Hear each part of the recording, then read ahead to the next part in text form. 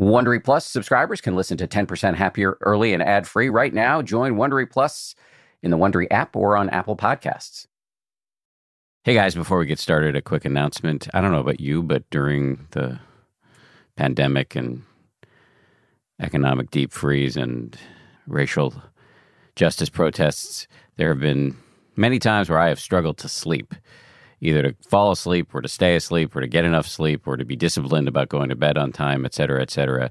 I think this is a pretty big problem. So we're bringing on a sleep expert, a scientist, to talk about sleep hygiene in tumultuous times. And we want to play this guy voicemails from all of you with your questions. So I'm going to give you a number now. Call this number, leave a voicemail, and there's a high likelihood that we'll play it on the show. 646-883-8326. 646-883-8326. We'll put that phone number in the show notes if you don't have a pen handy. The deadline here is July 10th. So give us a call and hear yourself on the show. All right, let's get to today's show. From ABC, it's the 10% Happier podcast. I'm Dan Harris. Mindfulness has become a bit of a buzz phrase these days. There are books on mindful parenting, mindful lawyering, even mindful sex. That's for real. But what does the word even mean, and how do you actually do it? In one of his most famous and foundational discourses, a guy named the Buddha was said to have laid out in great detail 4 ways to establish mindfulness. So in today's episode, we're going to walk through these 4 so-called foundations of mindfulness with Sally Armstrong, who started practicing back in 1981, then began teaching 15 years after that, and now leads retreats all over the world. Before we start, I want to point out that we recorded this interview shortly before the pandemic and the racial justice protests, but we thought it might be a good time to drop a good old-fashioned meat and potatoes, stick-to-your-ribs Dharma episode to help us get back to basics. So here we go with Sally Armstrong. Nice to see you again. Hi, Dan. Thanks for coming on. Great to be here. Let's start with your backstory. How did you get interested in meditation as a girl from Melbourne, Australia? It was a circuitous route. I grew up in Melbourne, Australia, which is a long way from anywhere. It sounds like you've been to Australia, but back when I was growing up, born in the 50s and growing up in the 60s, the rest of the world was a long way away. So it was a relatively sheltered upbringing. Obviously, we had books and went to school and college, and reading new ideas about the world was exciting, but it seemed a long way away. But I eventually saved up enough money and decided to do the thing that many young Australians do, which is to leave for an extended period. Because once you leave, it's expensive, so you go and you stay away for a number of months. So my idea was that I would go to India for 6 months. Another friend had been and came back with all of these exotic stories about India. So I made some arrangements, and that's what I did. I went to India. I had no clue about Asia or India, certainly no real interest in meditation. I was about 25 years old at the time. But being in India, it's just a very spiritual place. It's both very spiritual and incredibly challenging. And so you have to develop resources that I hadn't been challenged to develop in my life so far. Challenging because it's hot and messy, and everything is difficult, and yet there's a sense of possibility there. And especially, again, coming from a relatively sheltered background in Melbourne, Australia, meeting people from all over the world, literally, certainly both Indian people, but other travelers from Europe, from Japan, from America. So it just broadened my horizons. And it wasn't long in being in India, because it is such a spiritual place, those ideas started to permeate the conversations that I was having. And I started getting interested in meditation.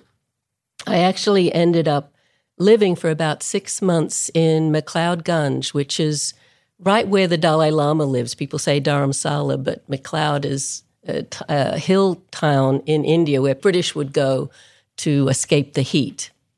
You know, it's quite a delightful setting, and it feels like you're in Tibet. It's full of Tibetans. So I got interested in Tibetan meditation while I was there. A lot of my friends were getting into it, but that was always too complicated for me. There was a lot of layers and barriers to access to the teachings. And someone finally said to me, if you want to learn to meditate, go and do a Goenka retreat. And so that's a retreat with S.N. Goenka, who he's dead now, a very famous meditation teacher. He's Indian by nationality, but learned his meditation in Burma, which is a Buddhist country. And he instigated this idea of 10-day retreats where lay people could come and practice and learn meditation. And there was probably a couple of hundred people on the retreat. The retreat was with S.N. Goenka himself, which now he's dead, but even many years ago was quite rare to actually practice with him.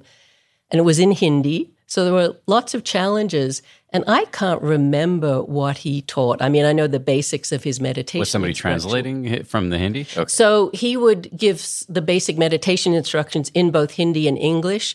But for his Dhamma talks, we would be the Westerners would be shunted off to a side building, and we'd hear a tape of his in English. So it was sort of combined. But my strongest memory of it is kind of the shock that I could actually stop and look at my own mind and have some choices about how I acted and what came out of my mouth.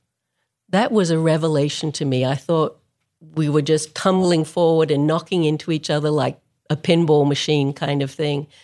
And that the things that happened to me that were difficult or bad weren't my fault, or I didn't know, or someone else's fault. And this sense of agency, responsibility, and the ability to create intentions for myself, it was just life-changing.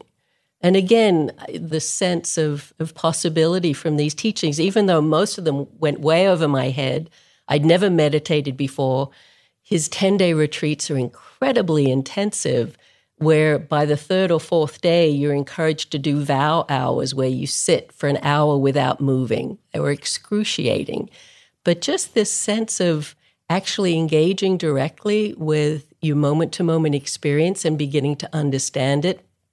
And as I said, out of that, make choices from your values. It was life-changing, and it changed my life. Can I just jump in for a second? Yeah. So I'm just trying to see if I can break down how the choices would emerge from the meditation. So you're sitting there in meditation, you're watching your breath come in and go out, or you're doing a body scan where you're paying attention to various parts of the body and watching the sensations come and go. And then every time you get distracted, which happens a lot, right. And you see how wild the mind is, you return to whatever you've decided to focus on, your breath or your body or whatever. And in doing that, you recognize, man, we are just ambushed by all of these powerful emotions and random thoughts and powerful urges all the time, but I don't necessarily have to act on them. Exactly. And that's where the choice comes in that you were describing. So instead of just tumbling along on a egoic cascade our whole lives, we can notice what's going on in our mind and our body and act in a more sane, rational, values-based, as you said, way. Exactly. And, what I always say about mindfulness, it creates this space where there's a choice. Do I follow that urge or line of thinking, or in that space, that's, what the Buddha says, wisdom can come in there and allow a choice more out of your values, out of your higher intentions, rather than our habitual knee-jerk reaction. People are often confused about how does paying attention to your breath or body sensations actually support you in working more wisely with your mind and your mental and emotional states. And it is just that paying of intention in the noticing of what's happening. Mindfulness allows this space within which there can be a choice. Now, it's interesting that so often we see that space, we have the choice, and we choose out of habit to go on without. Even meditators. Certainly even meditators. Even you? Even me. Even now? Even now. Those habits are strong of distraction or being pulled towards something that you know is not wise or healthy or appropriate in a moment. But that possibility was what excited me. And it comes from, as you say, just paying attention to the breath, the body sensations. I can still remember my teacher, S.N. Goenka, saying, you might feel an itch. You don't need to scratch it. And that's such a metaphor for all of the urges in our life. They're like these itches, these urges. And just to have a sense, I don't need to automatically run towards that or push that away because it's too uncomfortable. That choice point is so important and becomes even more powerful when it's informed by values or by our higher motivations or aspirations. So I cut you off to clarify that point. But you were saying before that you were starting to say when I cut you off that, just brief aside, I hope when I was saying, even now you give in to your urges, I hope there was no judgment that came through because I do that all the time. So just a quick note on that. But you were starting to say before that first 10-day retreat changed your life. Yes. You've been a Dharma teacher for quite a long time. I imagine that's the change you were referring to. Well, that in a big sense, but there were many smaller or what I really saw is from that retreat, as I said, it changed my life because I started making intentions from that retreat. How do I stay closer to or connected to what we call the Dhamma, the teachings? And I mean that in the broadest sense. So choices about going to other retreats, choices about becoming friends with people who are also meditators, going to places where meditation was happening. So I just see from that retreat the choices that I made that ended up, yes, becoming a meditation teacher, but many steps along the way. And they're always where I had a choice point. Where would I connect with teachings? Where would I be with people who share interest in these practices? And it just led me step by step to engagement in the community of meditators. And then, over many years, I was practicing for many years before I began teaching, but that first retreat was the beginning of that whole journey.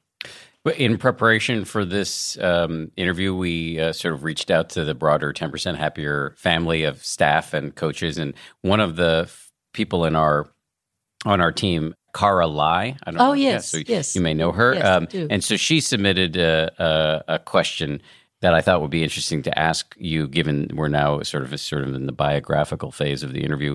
Her question, and I'm quoting here, is how being a teacher is a part of your practice, how it shapes your practice, and does it challenge you? And can you use teaching intentionally as part of your practice? Definitely. I have and still do consider teaching the both biggest benefit to my practice, the biggest support for my practice, and the biggest challenge to my practice. And those both go together because unless we're challenged and inquiring about our experience, we're not growing. So definitely teaching both in the actual doing of it, in preparing to teach, as you know, one of the main forms that we use to give teachings is what we call a Dhamma talk, where we'll speak for 45 or 60 minutes on a certain topic and thinking about what would be helpful for students, what's interesting to me, looking up resources, putting together something that we hope will be of benefit to students where they are in their practice in a particular retreat, or perhaps it's just an evening class where there'll be a whole range of people, some of whom may not be familiar with meditation at all. So there's that stimulation of preparing the material and being engaged with the potential audience for that's very stimulating. If I wasn't a teacher, I wouldn't be creative in that way. And if there's something about diving into material with the intention of writing about it and presenting it publicly that forces you, I say this as somebody who's written a couple of books about this stuff, that the writing of the books, although it was torture for me, helped me metabolize the material in a way I never otherwise would have. Exactly. And I think that's very true. Even though it's much shorter, it's just perhaps an hour-long talk. But, we have some forms where we'll give a series of talks or do a class series. And then it has to be, the sort of breadth of what you think would be helpful about a certain topic and really diving into that. So, yes, I find teaching incredibly, as I said, both supportive and challenging in a good way to my practice. And then the other aspect is in the forms of teaching that we often do, we have either small group or one-to-one meetings with students where they bring their practice and their experience. And our role is to support them. And to do that, you have to know what they're talking about. You have to, have had a range of experiences that might hopefully somewhat match what their experience is, or know enough about the territory to have empathy and be able to then respond in a way that's helpful. And that's a very embodied moment-to-moment practice. You can't have a rote answer. You can't, think, oh, tomorrow I'll say this to so-and-so. It's got to be so dynamic and in the moment that it's a mindfulness practice in and of itself, again, based in, my practice and my understanding, my readings, my familiarity with the teachings and the wide range of forms of meditation there are. Meditation isn't just being mindful of the breath and the body. There's a whole range of ways of doing that, and then certainly other practices that I've done that other people might be doing. So yeah, it's very rich and very stimulating. So I want to jump in on that point to say something nice that you probably can't say because you might not like the way it would sound coming out of your own mouth about your own work. But sometimes people will say to me, oh, Dan, you're, helping to run an organization that has a meditation app. You've written some books on it. Aren't you basically a teacher? And I'll say, no, you don't understand. What a teacher does is what is required in my mind to be a teacher. And we're now in an era where people go off and study for a few weeks and get a certificate and start teaching meditation, which maybe on some levels is okay in some ways. But anyway, I don't want to get too deep into that controversy. But I just want to say about people who I consider true teachers like you is you've done years of silent meditation retreats. And so that when you're confronted by a student's experience of their own mind, that you can respond with wisdom and skill, because that's an incredibly vulnerable moment for the student and a moment of incredible responsibility and weight for you. And it's not unlike I'm the child of two physicians and I'm married to a physician. And these are people who, my wife, I think, has 7 years of post-med school training, something crazy. And that means that she can walk into an ICU and keep you alive. She didn't just sleep at a Holiday Inn last night, and therefore she can do it. And I think that's a really important thing for people to keep in mind when they listen to a meditation teacher, that the training is extensive. It is extensive, and there are also ways in which I feel like a beginner. When you talk about exploring the breadth and depth of the Buddha's teaching and his mind and his capacity as a teacher, his recorded volumes of teaching, one number I hear is like 26 volumes where he responded in all of these often brilliant ways to people's questions and talking about Dharma and practice, and all of our meditation is based on what he taught. So there's a spectrum here, right, where yes, I feel I have practiced in a way and for enough depth that I can support the people who come and speak to me, and ways in which I know, as Joseph would often say, it's just the tip of the iceberg. Joseph Goldstein, yes. But I think it's important, I don't want people to have misunderstood what you've just said as some sort of imposter syndrome, because it's not. It's important in Buddhist circles to keep a beginner's mind. Yes. And that's what I hear from what you yes. I hear a healthy humility and a beginner's mind from what you just said. Yes, so it's not beginner as not knowing, but just that kind of openness to always growing and learning. As I said, teaching offers to me. It's like every time I have a conversation with someone, I learn something. I learn something about myself. Sometimes I learn about my limits, and that's actually helpful to know. Mm-hmm. I learn about how to be more skillful, how to support someone, and people have experiences that I haven't had. I haven't had every experience it's possible to have in meditation or otherwise. That's not possible. But to find the commonality or to find a way of supporting them, that's what I look to do when I'm speaking with people about meditation. So you said before that being a teacher has been the source of both inspiration, invigoration, and a support for your meditation practice, but also a challenge. Mm-hmm. Have I given you a chance to say enough about how it's been a challenge? No, that would be a long conversation.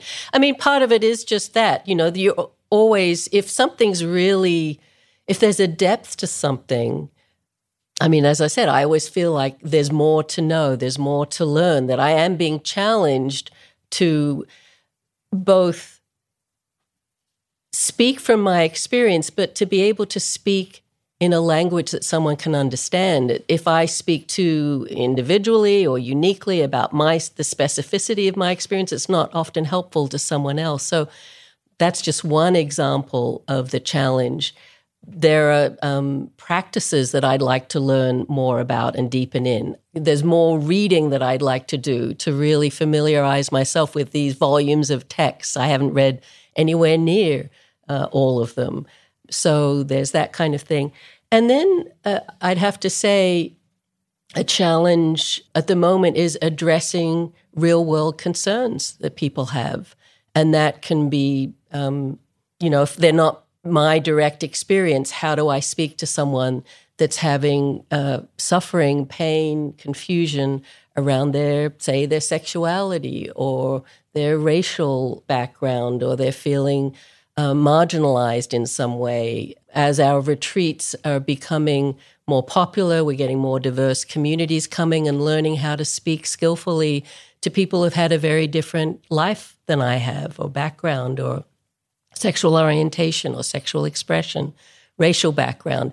There's a whole level of learning about doing that skillfully that is, again, a challenge, but one that really enlivens my own practice, my thinking, my discussions with fellow teachers, and I think the way the Dharma is being presented.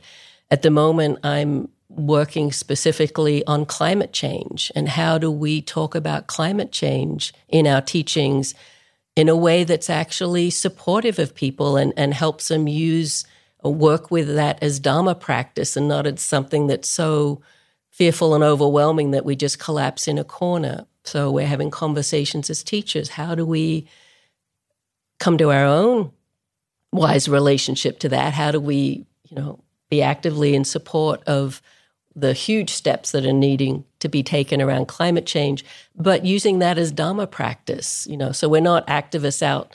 We can be, but that's, as a Dharma teacher, it's about finding language and practices and resources around that. So there's always new edges, new places to explore.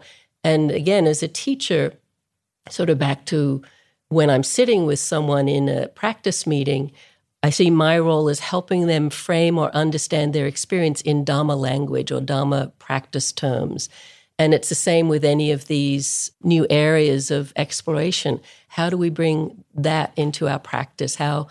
What's Dharma understanding of that? How is their wise view in relationship to this particular area of modern day life? I want to get you to say more about that. I hadn't planned on diving in here, but I'm actually really glad we are, because I can imagine people listening to this might have been confused by what you say, putting it in Dharma language, because some of the things that you reference that are coming up in these one-on-one sessions with students, and usually in a retreat context, I would imagine, is they come in, plop down on the chair opposite you, and they may be thinking that this is a relationship somewhat akin to a shrink. Mm-hmm. But you're not a psychiatrist or a psychologist. No. You're a Dharma teacher. Mm-hmm. And so in some ways you're having to level set, so you're actually making sure that you're both coming from the same place as you have this discussion. That strikes me as very challenging. Yeah. And many teachers actually are therapists or psychiatrists, have some training in that area. And I think it can be really helpful. I don't. I'm trained as a meditation teacher. That is my training. But we do learn certain skills that are in some way similar to what a therapist might do in sitting with someone and having empathy and creating a safe space for them to share what's going on. But the framing that I'm talking about, helping them to understand their experience in Dharma language and Dharma practice, is both as a meditation, because again, as you said, this is often in the context of meditation retreat, so they'll leave this meeting and go out and continue practicing mindfulness. How do they work with whatever has come up with them in their ongoing silent, alone practice? For most of the day, I don't know how much your audience knows about retreats, but they're in silence, sitting and walking with these every day or so meetings with a teacher. And so looking at how to support them working with whatever's come up on the emotional level, physical level, literally in their meditation practice. And then the other side, more of a Dharma perspective, is using these teachings of the Buddha that are so brilliant about the three characteristics that everything we're experiencing in this conditioned realm is impermanent, unsatisfactory, and there's not an inherent solidity, permanent self at the core of it. And so just reminding them of things they already know, but when you're caught in some real difficulty, we all lose that wisdom. Reminding them about the Four Noble Truths. This is suffering. This is the nature of being human. You have a body and a mind, there will be suffering. It's not wrong that this is happening, but how do we learn from it instead of feeling helpless or a victim or angry about it? So that kind of framing. What happens when somebody comes in and, you're supposed to be sort of taking care of them, as you said, creating a safe space, and they just press your buttons and you're having thoughts like, this person rubs me the wrong way? So that can happen. We're all human and individuals and have very different ways we approach things. But I think I said before, this kind of meeting with students is a practice. And so my practice then is to become aware of those reactions and know them just as they might be repetitive, but fleeting thoughts in the mind that have perhaps triggered some physiological response of the heart beating faster or clenching in the belly, and breathe. The simple answer would be just to breathe and know that, to ground myself in some way, that following those thoughts, we're back to looking at intentions, and the choice point isn't skillful right now. It's actually very counterproductive. And that's my practice, how to sit with someone where there is dissension, difficulty, disagreement, and hold that space. And, I can do that sometimes quite well and other times perhaps challenge, but that would be my intention, is to have that as my practice. And also to know for whoever it is on the other side in the chair opposite me, that they're struggling with something, that this is their dukkha, their suffering, and they're just, in their escape from it, trying to put it onto me. That's why the Four Noble Truths are so helpful, is this is what it's like to be human. We miss each other. There can be contention, there can be difficulty. And so this bigger framing, grounding the feet on the floor, feeling my breath, and knowing, again, that's my role, is to help this person hold this. And if I really can't do it skillfully, the interviews, the practice meetings aren't that long, 10 or 15 minutes. It's just like, how can I be with this person until they have to leave? And then I'd have to assess, what would be more skillful next time. Someone else will probably be speaking to them. They'll be in a different space. That's where the impermanence part comes in too. You don't take it so seriously, because I know people can get very activated on retreat. People have sometimes a sense of retreat as this place of relaxation and calm, and we can get incredibly challenged physically, emotionally, through our memories, through interactions with other people on the retreat. And people can be, instead of on their best behavior, sometimes the more challenging side of people can come out. And again, just knowing that creates a space to hopefully help me hold them in whatever they're going through and not buy into whatever reactions I might be having. More of my conversation with Sally right after this. As they say at Amica, empathy is our best policy. Whether you need auto, home, or life insurance, they're ready to help you protect the things that matter most to you. They're a mutual company, customer-owned, in service to you. Amica representatives are here when you need them, and you can take comfort knowing a real person will be there on the phone to take care of you, because the greatest measure of their success is your satisfaction.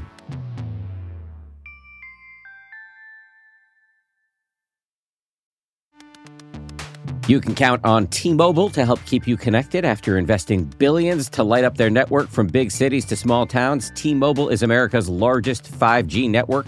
Plus, when you switch to T-Mobile, families and small businesses can save up to 20% versus Verizon and AT&T. Visit your neighborhood store or T-Mobile.com to switch. Plan savings with T-Mobile. Third line free on essentials via monthly bill, credits versus comparable available plans. Plan features may vary. Credits stop if you cancel or change plans.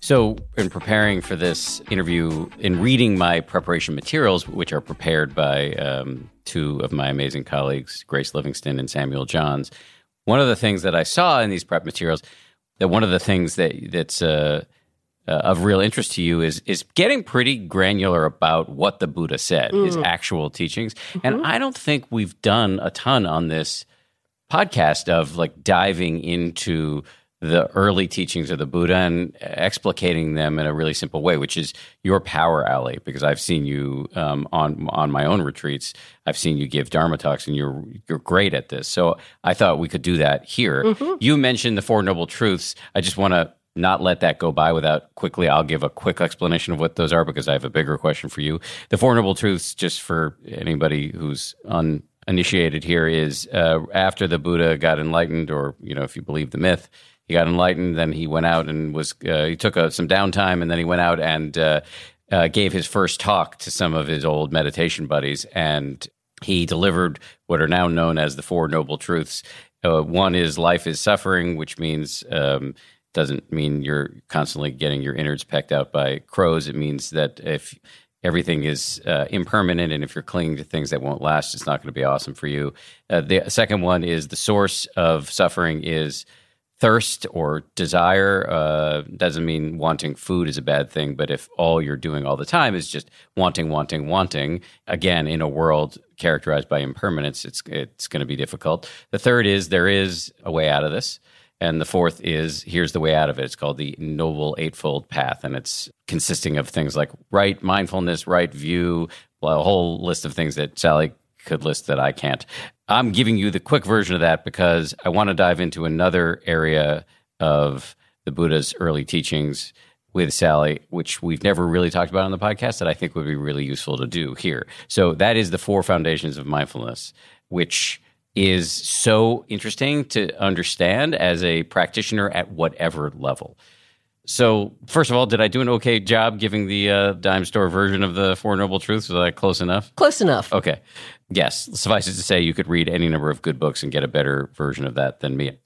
Okay. So, four foundations of mindfulness. This comes from a famous talk the Buddha gave known as the Satipatthana Sutta, and in which he described the four ways in which one can develop mindfulness. So, can you, let's start with number one. What's number one? The first foundation of mindfulness is the body. And this is another map. I like to talk about the Buddha's teachings, often providing us with maps. And, now we're all familiar with Google Maps. We used it to get here today to find our way into the city. It's so helpful to have a guide that tells you this would be really important to look here or to turn here or to pay attention to this. And this is what the Buddha does over and over again. And so this is one of the main maps that he gave us for our meditation practice. There's a linearity to it, but they're never rigid in that way. It's something that we can use and we can deepen over a lifetime, over many lifetimes, if you have that worldview. So it begins with, as he always does, kind of with the real basic, almost obvious place to start, which is mindfulness of the body. And we've already talked just a little bit about how being mindful of the breath and the body as a training helps us work with the mind. We use this awareness of the body, and he gives a number of different practices for working with the body, many of which we teach. And if people have done any meditation, they will be following some of these steps because it includes the breath, it includes the body sensations. He dives into it in ways that we often don't teach. He talks about death contemplations or corpse contemplation, the way he talks about working with the body in a section called the 32 Parts of the Body. We don't teach that much, but the basics of what's in this first foundation is what is the foundation of virtually any meditation practice. Right. Well, corpse, we just explain what that means. This is hard to do now because it's hard to find dead bodies, but back then they had charnel grounds where they would lay out the bodies and let the vultures eat them or something like yes, that? there are many different, in India they have burning ghats, so some bodies would be burnt, some would be just strewn in a charnel ground and vultures or dogs or whatever would eat them. But even in the text, the Buddha doesn't say you have to have a dead body. He says as though one were to see or as though one were to imagine. So you can just do this as a reflection. You don't have to have a charnel ground, but it really is kind of starting with this grounding in the body, which we think of as so solid and definitely so much me, who I am, this body, and permanent in a way. We look in the mirror every day and there's me. Certainly if we look at a photo from how many, the timeline gets, I don't know, longer or shorter as you get older. When did I start looking different than how I do now? But we have so many conditioned relationships to the body, to how we look, physical, height, hair, everything, the size and shape of the body. We have so many constructs about that really limit us and are often misguided or even untrue. People have body, dysmorphia, where their sense of themselves isn't actually very accurate. And the Buddha's teaching is always not think about the body or your idea about the body or your concept of the body, feel the body. Know the body from the inside. And what the Buddha is trying to do in this foundation and the other foundations is deconstruct our solidified view of experience. So starting with the body is this very solid, lasting thing. It's been with me since day one, be with me at my death, I presume. We have this idea about it. And he said, look and see what's actually here. And he gives all these different ways that we can do that. But just the very basics that he starts with of the breath coming and going and the bodily sensations, even the view of a hand, we're so used to, we can look at our hand, but as one of my teachers, Ajahn Sumedho, says, I can't look at my own eyes. I can only see a reflection of my eyes. They're not my eyes. And so it's this shifting of how we're understanding the nature of the body seen through these other templates. And the challenge with the Buddha is you use one list and that brings in another list and another list, and you can get overwhelmed by list. But I used this one before of the 3 characteristics. The body's impermanent. It's unsatisfactory in the sense that it doesn't do what we want it to do. It's always in some state of challenge. It's hungry or it's thirsty or it's aching or it's getting wrinkled or whatever. It's too hot, too cold. Too hot, too cold. And that we're not in control in the way we'd like to be. So we start understanding the body in this first foundation in a very different way than a habitual way of thinking about the body or our ideas and concepts, both the ones we have, but certainly we've taken a lot of concepts from culture and internalized them about what we should or shouldn't look like or, what's cool or not cool. And so it's really, again, deconstructing that. And there's a lot of freedom in that. Foundation number 2. Foundation number 2 is in the language that the teachings came down to is called Vedana. And this is a really interesting foundation in the sense that the Buddha thought it was important enough to make. There's only 4, and this becomes one of them. So Vedana we usually translate as feeling tone. And that's the quality that every conditioned experience of being either pleasant, unpleasant, or the literal translation is neither unpleasant nor pleasant. But let me just translate every conditioned experience. Basically everything that happens in your mind. Yes, and the world. Yeah. Mm-hmm. Well, but everything that happens in the world is refracted through your mind through the anyway. Mind, yes. So you're sitting in meditation, or you can see it more clearly in meditation, I think. Yes. I can at least. But you're sitting in meditation and you're noticing a sensation of heat or cold or an emotion like anger or joy, and it has everything. There's a rapidity to these conditioned experiences, that these objects that arise in the mind. But everything that comes up is either pleasant, unpleasant, or neutral. Yes, exactly. And this is a universal law. It's not like if you know it, it happens. If you don't know it, it's not happening. It's always happening. And we have been trained from very early on, and it's very instinctual, a lot of this. And so we have to understand that and give ourselves some space around this. But we have been very deeply trained to run after what's pleasant and to push away what's unpleasant. And there's a ton of strategies we've all developed around those two. And for what's neutral, to space out, to get bored, to go look for something else more exciting to happen. And so the Buddha really saw that those three modes and what they then, you could say, impel us to do is the cause of all of our suffering. That running after what's pleasant, and this is where the teachings, there's a great synchronicity to them. You went through the Four Noble Truths before, and the second Noble Truth is the truth of tanha, or craving. And you said it's that endless wanting. The literal translation of this word tanha means unquenchable thirst. So as you said, it's not, oh, that I'm hungry or thirsty or taking care of my family. This is not what it's talking about. It's that unquenchable thirst. And so we've been trained, conditioned to chase after what's pleasant. And if things aren't pleasant, something's wrong. And if something's unpleasant, I need to push it away. I need to get out of here or strike back. Get rid of that thing through anger or through some kind of defense mechanism. And most of us are ping-ponging all day long with these three, you could say quite subtle experiences, but in their effect, they're incredibly important. When Joseph describes this as like a bug in a jar, just constantly moving up and down Yeah. these levels of Yes. the pinging off the sides of the jar. Just we're not really in control. We're just yanked around. by Yes. It's this desire and knee-jerk its opposite, reaction. yes. Knee-jerk reaction. And again, we're coming back to how mindfulness, as you say, it's easier to see this in meditation when, especially if we're sitting still, and a thought can come or an itch or too hot, too cold, and that immediate urge to change the situation. So we can see that more clearly in the silence and the stillness of meditation. But once you train in this knowing, it's, as I said, it's happening all the time. And this choice point that I spoke about earlier is so important. Yes, our knee-jerk reaction is something's out there and it's appealing. Go get it. And the challenge we all face is these days so many of us can. We have a phone in our pocket that could bring almost anything in the world, if we had the money, to our doorstep.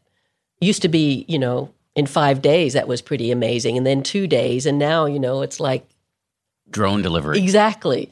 And so these compulsions that we have, the whole consumer culture is designed to let us feel we can and we even should act on them and have them be satisfied. But the thing about these urges, as you pointed out before, is they're never satisfied. There's always a new shiny object out there or something new to hate, some variation of what we don't like to hate. So we're on a kind of treadmill if we're not aware of it. And we can seem like we're in control of everything. We're making choices and we're living our lives.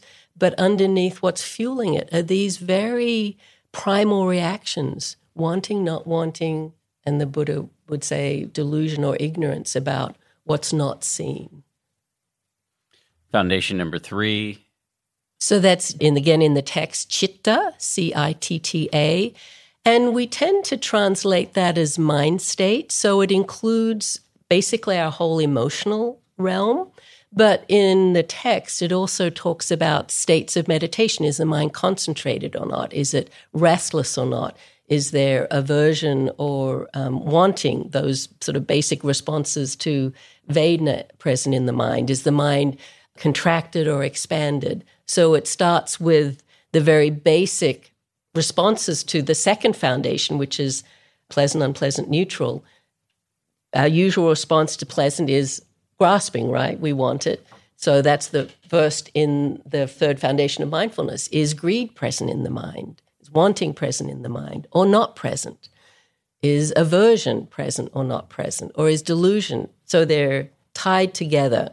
We get to know them in the second foundation. In the third foundation, we look at what happens to the pleasant, unpleasant. Oh, we want that. We don't want this. And so the third foundation is really coming to know these, again, very, it's not simple, but they're essential movements of mind that we live with all day long. What's brilliant about this foundation is, it can seem, I don't know, you'd say negative because it starts off saying, is greed present in the mind? Is aversion present in the mind? These first three, again, another list, are known as the kilesas. Translation is usually the torments of mind or the poisons of mind. These are the roots of the unwholesome that lead us into actions that cause harm for ourselves or others, greed, aversion, and delusion. But in the foundation, the teaching is it present? And the meditator is just asked to know, is it present or is it not present? He doesn't say this is a terrible thing and it shouldn't be present, and the fact that it's present means that you are a bad person or you've messed up or, you shouldn't be doing that. It's just this very clear recognition, there's greed in the mind. If we can understand that in that way, and that's what meditation trains us to do, just to see it very clearly, the greed is present, that choice point opens up again, where we don't have to run after what the mind is greedy for. And there's something kind of, reassuring or refreshing. Again, there's no blame or judgment about it's there. It's just there or it's not there. We're also instructed to know when it's not there and to appreciate those moments. Most of us are really wired to notice what's wrong, and especially what's wrong with us, with our minds, with our bodies, with our world. And this is, you also notice when the mind isn't full of greed. And in the text, the language doesn't say it specifically, but the opposite of greed is non-greed, which is basically letting go or relinquishment. Could even extend that to generosity, not holding on. Implicit in that knowing is recognizing when these more positive states of mind are present. But it's very simple in, is it present or not present? And the same with the meditative states. Again, you should be striving to get concentrated. Just, is the mind concentrated or not? Is it concentrated or not concentrated? So it's these usually group pairs of something's there or not there. Some of them are positive, some not. But it's very equanimous about, let's just look at the mind and see what's there. So, this is mindfulness. This is the essence of mindfulness. We're talking about 3 ways. We're on the third of 4 foundations of mindfulness. This is an area where mindfulness could be powerfully developed because, again, what is mindfulness? It's the non-judgmental awareness of whatever's happening right now. Exactly. And we tend to get so caught up in our mind states as being us, as if we've invited them. Mm-hmm. I feel greed right now, therefore I'm a greedy person. Mm-hmm. What a terrible person. No, what we're doing here on the cushion, and it can be, of course, carried out into off the cushion or free-range life, but is just noticing what's happening without any judgment about it. It's like, this is in the mind, I didn't invite it. And by the way, then that raises all sorts of very healthy questions about whose mind is this anyway? How is this whole situation operating? As you said before, one of the point of developing all of this mindfulness is to deconstruct this deeply wired idea we have of self. Yes. And this sense, as I said, of a very judgmental sense of self, not being good enough. And this is just see it as it is.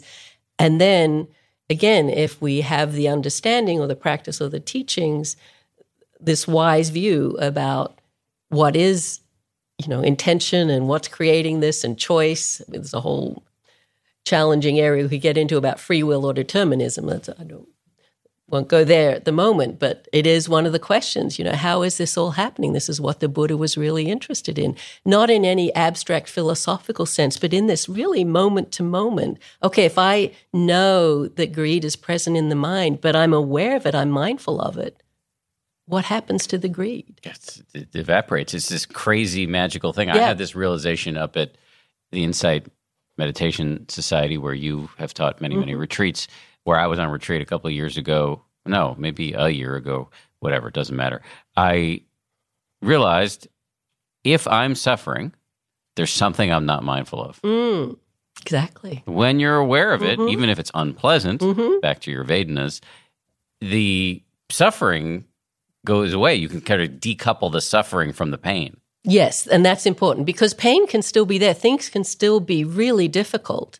Mindfulness and meditation doesn't do away with the first noble truth about suffering, but when we shift our relationship to it, we see what we add to what's unpleasant, which is the resistance, the fear, the judgment, the blame, that whole trajectory we can be on, and the power of seeing something clearly and not being reactive to it. Again, when that happens to people for the first time, it's almost mind-blowing because nothing has changed. I've lost my partner or my dog, or this illness is really difficult for me. But when I hold it with mindfulness, compassion, and equanimity, the mind doesn't have to be caught in that struggle, that suffering. Doesn't mean that, everything's okay, but there's some balance there that, it can radically shift, radically shift. And it doesn't mean the struggle and suffering won't reassert itself in 1 nanosecond later, but it is the ability to summon the mindfulness can, moment by moment, which is, by the way, moments are where we're living our actual life. Yes. Be a tool to, in aggregate, turn down the volume of the suffering. And again, to just cross-link all these lists, that's the third noble truth, which is the cessation of suffering. And you can view that as a sort of long-distance goal, what the Buddha experienced, the final and uprooting of all suffering, or moment to moment with that kind of clarity of seeing, there can be that freedom, that possibility. And that's really the power of mindfulness, is allowing us access to that. Fourth foundation of mindfulness. So the fourth is a challenging one. The term in the text is dhammas, and we've been using this word a few times. And it's challenging both because that word in and of itself has a number of meanings. It can mean the truth of things, just the reality of things. Usually we use that dharma, singular, is what the Buddha's teaching or the truth of things. But the fourth foundation is actually plural, dharmas. Dhammas. So you're saying dhammas? Yes. So the dharma with an R, and I have an Australian accent, so it's hard for me to say my R's, but is Sanskrit. And the way I tend to say it is what is called the Pali language, which is the language these teachings in our tradition were handed down. And then you would say Dhamma. So it's the same word, Dharma and Dhamma. Thank you for clarifying. Yes.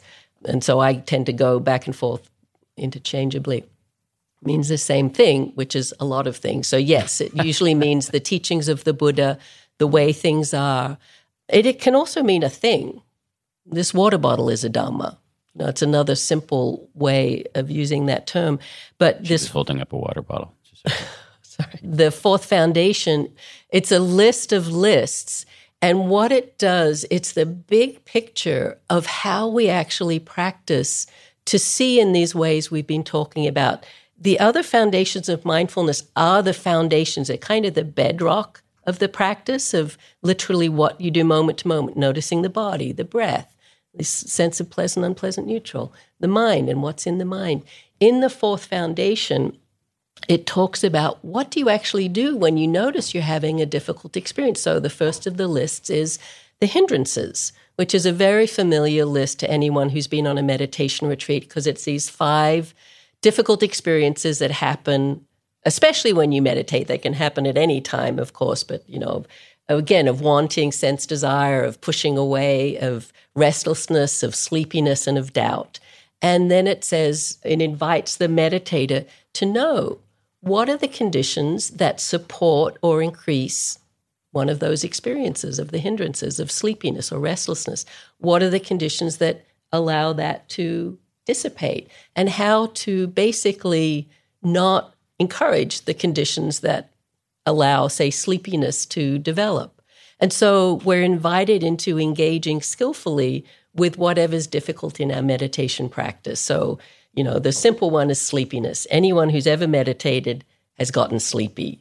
It probably happens many times a day. It happens to everyone. It doesn't matter how long you've meditated or how bright your mind is. You can be wide awake going in and you sit down and meditate, and all of the signals to your body are, it's usually quiet, hopefully. You're meditating somewhere quiet. Doesn't have to be, of course. But you're closing your eyes, usually. You're calming yourself down, just relaxing with your breath. And those signals are all the same as what we give ourselves when we take a nap or go to bed at night. And so this tendency to sleepiness is really strong. And so at the start of the fourth foundation of mindfulness is know what those conditions are and what would be a skillful way of engaging with that. So what the fourth foundation provides for us, again, is a map within a map of how to skillfully encourage mindfulness and right view and clear seeing in our meditation practice, certainly, because these are talking about mindfulness. But in our lives, we just start to know that. And so it starts with difficult states. It looks at other lists. But its theme always is, see how this thing is constructed. If it's a helpful thing, how do you keep creating the conditions that are helpful? So one of the lists in there, the 7 factors of awakening, which is this beautiful list that talks about, what are the qualities that the Buddha was said to have developed and that we can develop in our meditation practice. How do you support those developing? Can you recognize whether they're present or not? Because the fourth foundation starts off just the same as the third one does, where we're asked to see, is this quality present or not present? If it's a difficult quality, what are the conditions that enable it to arise, and what could you do skillfully to not support that arising? If it's a skillful one, like the 7 factors of awakening, these beautiful qualities of mind, again, is it present or not present? Even that's helpful. Is the awakening factor of joy present in the mind? And if it's not, what would be skillful in my life or in this moment to have more access to that? So it's sort of giving us support for developing. It doesn't tell you exactly how to do these things, but that's part of the brilliance of the Buddha's teachings. He gives you the basic bare bones of the map, and each of us have to figure it out for ourselves. What helps me work with sleepiness or restlessness or this endless sense desire that I might have? What works for me? And the same with the positive qualities. What's really skillful for me? So it step by step goes through both working with what's difficult, developing what's beautiful in the mind, seeing the nature of this mind and body, again, in this way of deconstructing it. And then it finishes with the 4 Noble Truths. And again, seeing them in our practice. The first Noble Truth, as you went through, I wouldn't say that life is suffering. I think that's how you framed it. I always say there is suffering in life. Suffering is inevitable. It's often translated, though, as the first Noble Truth, as life is suffering.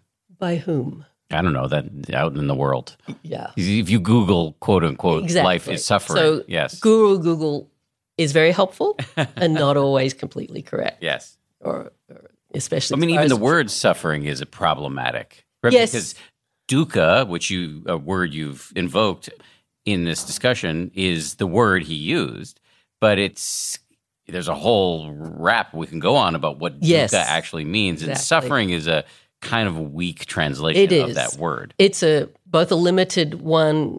Many of the words in Pali, again, this language, the teachings came to us, when we translate them into English, we miss something. So it's good to have a few translations. And you're right, dukkha, it means a whole raft of things, from the slightest sense of something not being okay or right or something missing to the deepest, darkest agony and despair. And you could include all of that under this word dukkha. So suffering is both kind of heavy-handed and not flexible enough to really include everything. But in this fourth foundation, again, we're really asked to look at what's creating suffering for me in the moment. I think you, a moment ago, said something like, if I'm suffering, I'm either not seeing something or I'm resisting something. And so we're invited to look. So this is more, how is this experience constructed? We begin with the first foundation. It's just very basic. I'm a breathing, living being, and I can see below the surface constructs, ideas of what it is to be me. And here we're really looking at the mind and its constructs and the ones that lead us towards suffering. And it's amazing how often we make choices that lead us into this kind of suffering. And what are the choices we could make that might make these beautiful qualities of mind and ultimately freedom possible for us? And so it's very much back on us as practitioners. It's not like, oh, if you do this, this, and this, you're good to go. Everything's going to work out. It's like it's a constant practice of seeing, oh, the mind is going in this direction. Oh, okay, awareness, choice, skillful response, compassion, equanimity, acceptance, letting go, redirecting the attention, all sorts of possibilities there. But we have to learn that for ourselves. So those skills become integrated into our being as more the default mechanism than the chasing after what's pleasant and the pushing away what's unpleasant. So just last question for me. So you've done this amazing overview of the 4 foundations of mindfulness. I can imagine listeners saying, okay, many interesting things were said. What do I do with all of this in my practice? Yes. Because there's so much here. Yes. Well, that's why we call it practice, is you really do have to put some extended time into learning how to integrate all of these different teachings and practices. So there's 2 basic responses, I would say. One is there's lots of great books out there about particularly what I've just been talking about the 4 foundations of mindfulness. And here's a plug, one of which is Joseph Goldstein's book called Mindfulness. And it's I have a note here to plug Joseph's book. Yeah. Right. So that's a very in-depth overview of this topic. And one of the things he does in that book, and I'm sorry to jump in, is he does a lot of the explication and exploration that you've just done of each of the foundations. And then he talks about ways that you can explore various aspects on your own. Yes. It's a very practice-oriented book. I think there's practices and exercises at the end. It's really from talks he's given at retreats to people who are practicing. And, I talked before about lists and lists within lists, the 4 foundations of mindfulness. There are many, so it's a big, thick book. There's a lot in it. But what I was mainly pointing to is, there's reading you can do about these practices and the ideas that I'm talking about. But the most important thing is your own practice. So whether it's a daily practice supported by something like the app and getting instruction there, but definitely going on retreat. The 4 foundations of mindfulness are the foundation of what we teach at pretty much every retreat. We might use that language even specifically, but that's what we'll be going into on a daily basis. And just the time spent, hour after hour, and there are many hours on a meditation retreat from early in the morning till late at night, just absorbing and integrating this as a way of being and a way of relating to your experience. It becomes more integrated. But it does take time. These are, especially the 4th foundation of mindfulness, it's not simple. If you read it, it's really all of the Buddha's teachings are in that one section. The 4 foundations of mindfulness ends with an exhortation. It's a discourse. So the way these teachings came down to us, the Buddha gave them orally. There weren't podcasts and recordings back then. People weren't scribing things out. He spoke this to a group of monks and nuns and lay people. But at the end, there's this exhortation where he says, if someone were to really practice these 4 foundations for 7 years intensively, one of 2 things would happen to them. And basically says you either get fully enlightened or you get really close. And then he keeps numbering down 7 years, 6 years, 5 years, 4 years, 3 years, 2 years, 1 year. 1 year, if you practice for 1 year, you'd be at this really amazing place of freedom. And then he counts down from there, 6 months, 5 months, 4 months. And he ends up with, if someone really practiced these 4 foundations of mindfulness for 7 days, one of these 2 fruits would be available to them, either full awakening or getting really close. So we often say that to people. If you're heading out on a 1-week retreat, this is what the Buddha said was possible. But I think it means you'd also have to be mindful every moment of those waking days and some level of clarity. But we often say, enlightenment guaranteed, 7 days. That's what the Buddha said. But it's not easy. Any of us that have tried to meditate know the mind is fickle and flighty and conditioned, and habits and memories tend to rule us most of the time. And this is, as the Buddha said, going against the stream, against that stream. But his teachings always were about what leads to more happiness, what leads to more peace and well-being, and always this emphasis not just on stress reduction or being just happy, but this possibility that he spoke about again and again of ultimate freedom, ultimate happiness that he himself discovered. If we want to learn more about you, how can we do so? I teach a lot at Spirit Rock, and so there's a page there for me, so people can click on there. And if I ever think to update Spirit Rock with what I'm doing, that would be listed there. One of the easiest ways to access me and many of the teachers in our lineage is through a website called dharmaseed.org. That's Dharma with an R. That's Dharma with an R, dharmaseed.org. We'll put a link in the show notes. Yes, and so I've got hundreds of talks up there that I've given at retreats and classes, as well as hundreds of other teachers. It's a great resource if people don't already know about it. So in some ways, that's the best way. I'm glad you mentioned Dharma Seed, because if people want to learn, hear Sally give the Dharma talks that are every evening on a retreat. One of the teachers will get up and speak for 45 to 60 minutes, and Sally's specialty is really diving into the teachings of the Buddha and giving very accessible explanations and practical, because she'll guide you toward ways you can explore these teachings in your own life. So if you go to dharmaseed.org, search under her name, hundreds of talks will come up. You pretty much can't go wrong. You did a great job with this. Thank you very much. Really appreciate it. It was a pleasure. Thank you. Big thanks to Sally, and big thanks to the team who worked so hard to put this together. Samuel Johns, our senior producer, Marissa Schneiderman, our producer, our sound designers, Matt Boynton and Anya Sheshik of Ultraviolet Audio, my TPH colleagues, Ben Rubin, Jen Poyant, Nate Toby, Liz Levin, who give us a ton of useful input, and, of course, my ABC comrades, Ryan Kessler and Josh Cohan. We'll see you on Friday for a bonus.